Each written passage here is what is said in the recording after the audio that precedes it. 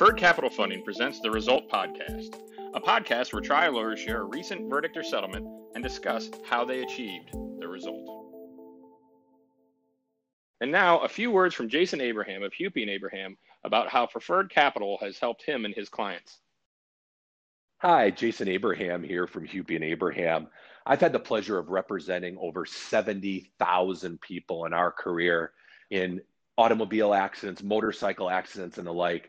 And I have found Preferred Capital Funding to be so beneficial to our clients when they have a loan issue, especially here in Wisconsin with the change in the law that would allow these loans to be discoverable in individual actions, and insurance companies and their lawyers even trying to bring in the loan company as a party to the lawsuit.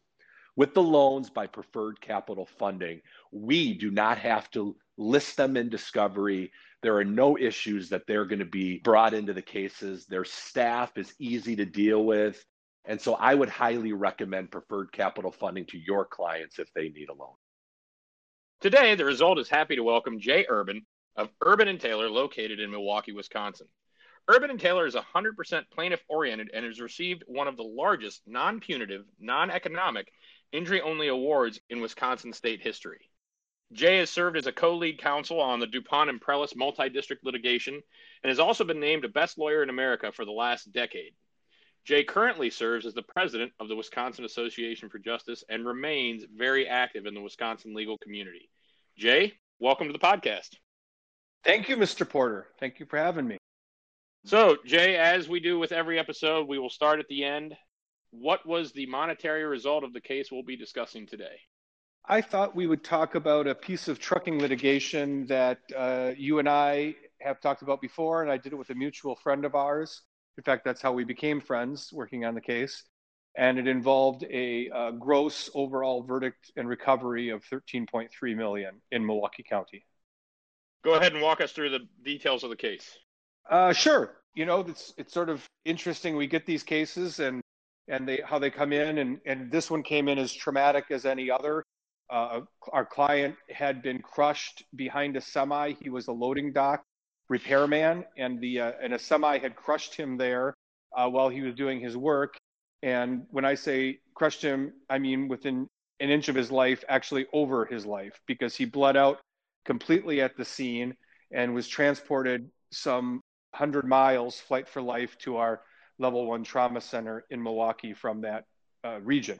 So when we met him, he was in the hospital.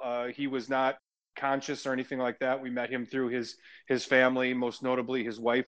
Just a horrific accident. His pelvis had to be completely reconstructed, among other internal injuries, all sorts of issues with sexual function.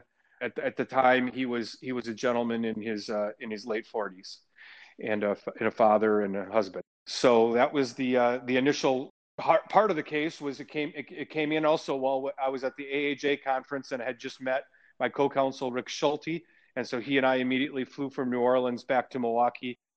Rick's from Ohio, of course, as you know, and that's how we met the family to get started. So there needed to be an immediate investigation and all sorts of workup on the case because the injuries were so catastrophic and with multiple parties. This happened, like I said, at the loading dock.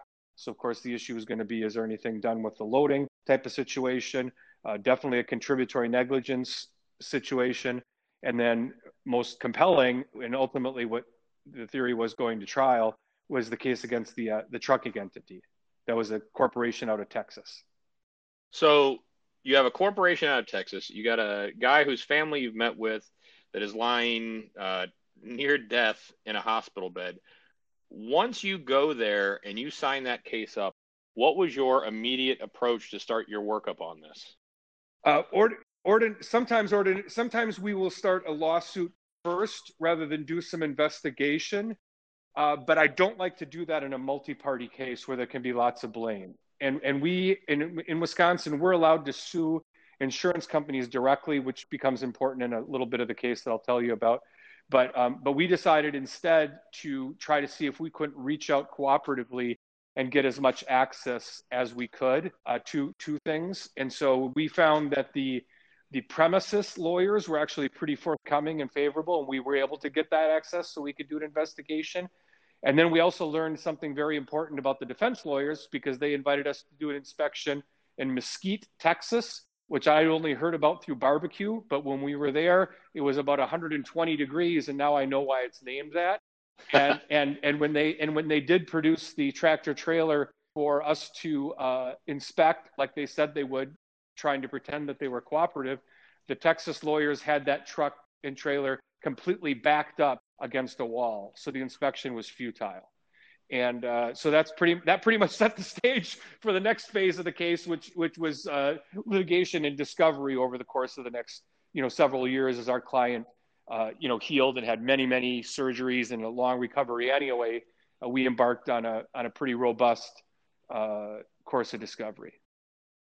Tell us more about the discovery in that, because I'm really interested in this now. Well, like I said, I always believe that there's different ways that you can defend a case, and so what we learned, we of course worked with we had experts on the case and things like that, putting together a theory of the case, which is you never are supposed to back up without looking, and we were able to do plenty of research on that. There's a lot of in the trucking industry. I had handled many trucking cases before. Some just as catastrophic. And there's always what's called GOAL, GOAL, get out and look. You never are supposed to back a truck without looking, except in this particular case, our client wasn't supposed to be there. So he had put himself in a space that was about 24 inches between a parked tractor trailer outside of a loading dock, because he was there to repair the neighboring loading dock, which has a cleat that attaches to the trailer. And what he saw next to him was this perfect opportunity to see why these cleats, it was a newer product. And it was an opportunity for him to try to inspect why that cleat, wasn't working. So he did a walk around of the truck, did not realize that the driver was actually up in the cab of the truck taking a nap. And this was just a tragic coincidence of circumstance where he's walking on one end of the truck. And while that's happening, he's by the cab, and then he leaves, the driver actually comes down into the driver box because he got yelled at by the dock worker. And so it's just like it literally had to line up within minutes and seconds. So that was the timeline. The discovery, though, what was interesting about that is the first set of lawyers on the case, essentially lied in discovery about all sorts of things between policy. Two things that became very, very important. One was the insurance structure of the trucking company. And then the second thing was whether they had policies and procedures or not. So I'm a big fan of taking video depositions, and I had locked in the trucking company on all sorts of lies about their policies and procedures, get out and look, and things like that. And long story short, what ended up turning out once we got subsequent counsel and they were sanctioned, we realized that they did have the same policies and procedures about get out and look. So not only were we able to make that the theme of our case, but also the cover-up of the get out and look. The other thing is, though, even though I am very much smarting from the Packers' loss yesterday in the NFC Championship at Lambeau Field, the trial was going to be in Milwaukee, and this crush had happened in sub-freezing temperatures. And this was a Dallas-based trucking company. And the length of the tractor trailer is something that if you extended it from the courthouse door to the judge, that was the exact length of the trucking cab until the rear of the truck. And so when we tried the case, I would actually walk that space in the entire courtroom to emphasize just how simple it would have been for him to get out and look and walk around and do an inspection of the truck. So once we kind of had those policies and procedures, the other thing that we had learned is that the trucking company was going what we call naked in a certain respect with its insurance. In other words, it left a gap in the middle of the coverage. So it had a policy on the first $1 million, and then it had a policy of $3 million worth of coverage, and then there was an almost $5 million gap that they were self-insured in between, and then an excess policy beyond that. So once we were able to get them sanctioned for not disclosing that, they then got multiple lawyers for those levels of coverage. But what became apparent to us going to trial is the case was unsettlable because there was too many different parties, and the company was in a bet the company sort of position. That was going to be my next question. So skipping that, tell us a little bit about the trial, because you have the defense coming out and you have their attorneys getting initially sanctioned, everything else. You kind of have this air of dishonesty when you started the whole process. Now, counsel has changed. We're going into trial. Tell us how the trial kicked off. Well, that was the interesting thing, is that we didn't know who their trial counsel was going to be until they actually showed up in the courtroom. We got a pro hoc vice motion on the morning of trial, and it was the same law firm, not the ones that had been lying about discovery. They were off the case. A different law firm had come in, but it wasn't their lead trial counsel. And he was a born and raised Texan. And there was only one piece of art in the judge's courtroom, and that happened to be a overhead photo of the Ice Bowl, which was Packers versus the Cowboys. Mm-hmm. So immediately, we not only incorporated that, I never used those terms, but I knew that I was going to be having a Milwaukee trial in the Tundra, also on the anniversary of the trial. So in February, we tried the case in the very cold of February against a very overconfident Dallas law firm and trucking entity. The other thing about Wisconsin is that you do get to, if an insurance company wants to, it can have separate counsel for all of its entities. And so all the insurance companies had lawyers that weren't allowed to participate in the trial because they deferred to this Texas lawyer, but they all had to introduce themselves every time the jury would come in and out of the room. And they had to introduce themselves as representing an insurance company. So we kind of used that to I think a little bit to our advantage, a little bit about the fact that here you've got this corporate bad actor emphasizing that, that they were also a bad actor in litigation. And then, of course, you got the jury there confronted with this man that they presumably, need to address what's the right thing here. What's the right compensation? Who's at fault? All those sort of things. So it was a trial involving every single issue because negligence and fault was on the table. All sorts of economic and non-economic damages, and actually a pretty significant loss of consortium case because of the loss of intimacy and things like that. In a very loving, wonderful marriage. So once the defense counsel settled in, I get where your guys' approach was. I understand what your theme was going to the jury trial, but once their counsel settled in, what was their rebuttal? What was their approach to coming back at you? Well, one thing that we did do, and I kind of anticipated this, that they might also not know our rules of procedure very well. And there was two elements of the premises that could have been blamed for the trial. And there's a mechanism here called a Perringer release where you can settle out with co-defendants. So we had settled out for over $1 million aggregate between the owners of the site. So under a safe place sort of theory, this was at a Bird's Eye Foods, the frozen foods folks. And mm-hmm. And we had also settled out with Myron Construction, who are the people that originally constructed this loading dock. Our client, of course, worked for the loading dock manufacturer. And so if there would have been a loading dock case, or if they were blaming him, we had to absorb all that negligence together. And we also had to recover the full amount of the workers' comp lien, which was approximately $1 million. So that dynamic happened at the start of the case where they had very little time to react. And they had, so that was their trial strategy. Their trial strategy was going to be to dump on other defendants, and we had gotten rid of those defendants, and they had not issued appropriate subpoenas. So there became all sorts of struggles during trial, whether they were going to be able to get people to come to trial, whether they weren't going to be able to get people to come to trial. And even though this lawyer was very, very sophisticated, I guess you could say, or a very talented lawyer, he hadn't worked up the whole case like we had. So we had taken, dozens of depositions, including, most importantly, the woman at the loading dock who had opened the door. And so they stepped into other lies at trial. So, for example, I'll just give you this. Anybody who does trial work knows how significant something like this can be. The truck driver, in an attempt to humanize the truck driver, who wasn't a bad guy, we took his deposition. He was actually pretty good. But they must have thought the trial was going pretty poorly, because he told the story about how he actually held our client's hand and sort of, not necessarily nursed him, but was there with a great amount of sympathy and empathy. He even started crying on the stand a little bit about this, about how he was the one to call 911 and all that kind of stuff. Well, that of course was not true. That was the loading dock woman.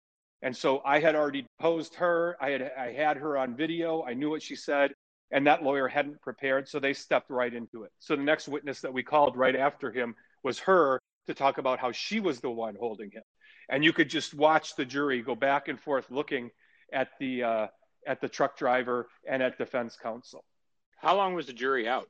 So the trial, it lasted in total almost 2 weeks. Of that, the jury was out for a good solid day of deliberation because there were so many factors, contributory negligence. We did get a percentage of contributory negligence on the case of 20% on our client, but the people that we settled out with in advance did not garner any of the negligence. So the full amount of the verdict was 80% on the trucking company, which was FFE and its related entities.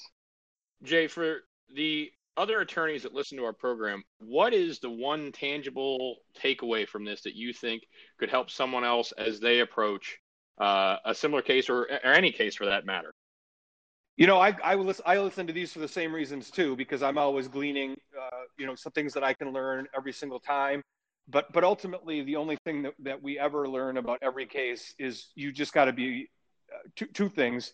You got to be, in my opinion, paranoid as hell that you're being lied to about every single thing. And then you've got to be thorough as hell. And so when we, because we didn't trust anything that we were getting, and we were thorough as thorough could be, talking to everybody, every angle, we took depositions of his coworkers and all these things. And the other reason that it paid off for us to be very thorough is that when they decided that they weren't going to put on much of a case other than blaming our client and then having their experts testify, we had their people by video. And Wisconsin has a unique rule that we're allowed to play discovery depositions if they're of party witnesses at trial. And so we also edited and cut and pasted all those folks. So people that we could have never compelled to come into a Milwaukee courtroom from Dallas, when we were able to selectively edit their depositions, that was pretty powerful. And that was just from, like I said, being a typical paranoid and thorough, very thorough trial lawyer. And then the other part on the damage, you can never forget about the damages. So I've talked a lot about the more interesting parts, as lawyers talk about the cases. But we had really, really spent a lot of time with our clients and just working up just how compelling their story was and how he was just a fighter. And he was, he was just going to fight no matter what, and how important it was. He was doing the right thing, and he was trying to do his job, and the value of work and the value of safety, and how he did all the safe things, and how they were taking shortcuts. But thoroughness can't be underestimated. I'll give you another just quick point on the case. So the defense had hired an expert that we knew had worked both sides of the fence. Our trucking expert was a little more pristine, who had mostly done plaintiff work.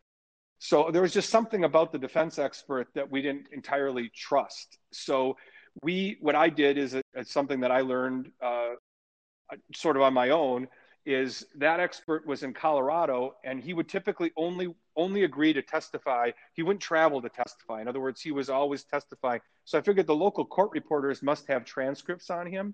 So I called all the local court reporters, and I had them do word searches for backing. And I obtained 3 prior transcripts where that expert had testified completely in support of our case, where he took the opposite position in this case. And so we impeached him with those transcripts from other testimony. Their other expert, we did the same thing on, and were able to get that expert struck. And so while that was happening in real time at trial, I think it very much undermined the credibility of the defense. That's fantastic. Jay, is there anything else in or about this case that we missed here that we should discuss before signing off?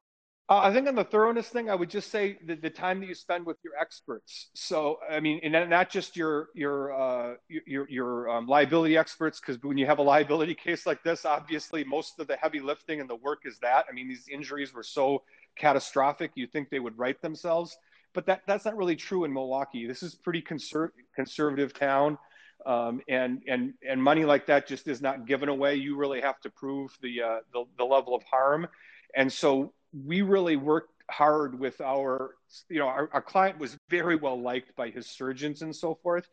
And the other thing that what I did is I told each expert that I was going to ask them outside of our client being in the courtroom. So I had our client leave during each point of this testimony. And maybe that sounds a little canned, But, I grew up with a modest family and we weren't lawyers and things like that. And there's certain things you don't want to say to people's faces. So I would ask the doctors, I would ask my clients would just leave. And then I would say, is there anything about this case that you just haven't had the heart or you just haven't had the strength? I know doctors are honest to their patients and so forth, but maybe you just did not want to ever share with them or ever tell. And I let the doctors know I was going to ask that question, but I never asked them to give me the answer. And so I asked that question live in the courtroom. And one of the doctors, welling up with his own tears, said, I haven't had the heart to tell them that he's aging in dog years. And you could have heard a pin drop in that courtroom. I mean, two of the jurors started crying, and it wasn't sensational. It was very real. And it was all done with preparation and just how profound that had to be, that they had to, this, because this is the other thing I was going to say. You'd think somebody like this would be in a wheelchair. He wasn't. He was able to, he rehabbed so hard. He was in such fitness that he was actually able to walk. So he was a walking, talking. If you would meet him on the street, Jason, you would have no idea that his injuries were within an inch of his life. Wow. But that wasn't the case, as he gets all arthritic and creaky and all those kinds of things. And we all know that we can't come back. Absolutely. So, well, Jay, congratulations to you, your co-counsel, and your client on an unbelievably positive result. Really appreciate you taking the time today to talk with us. You bet. Have a great one.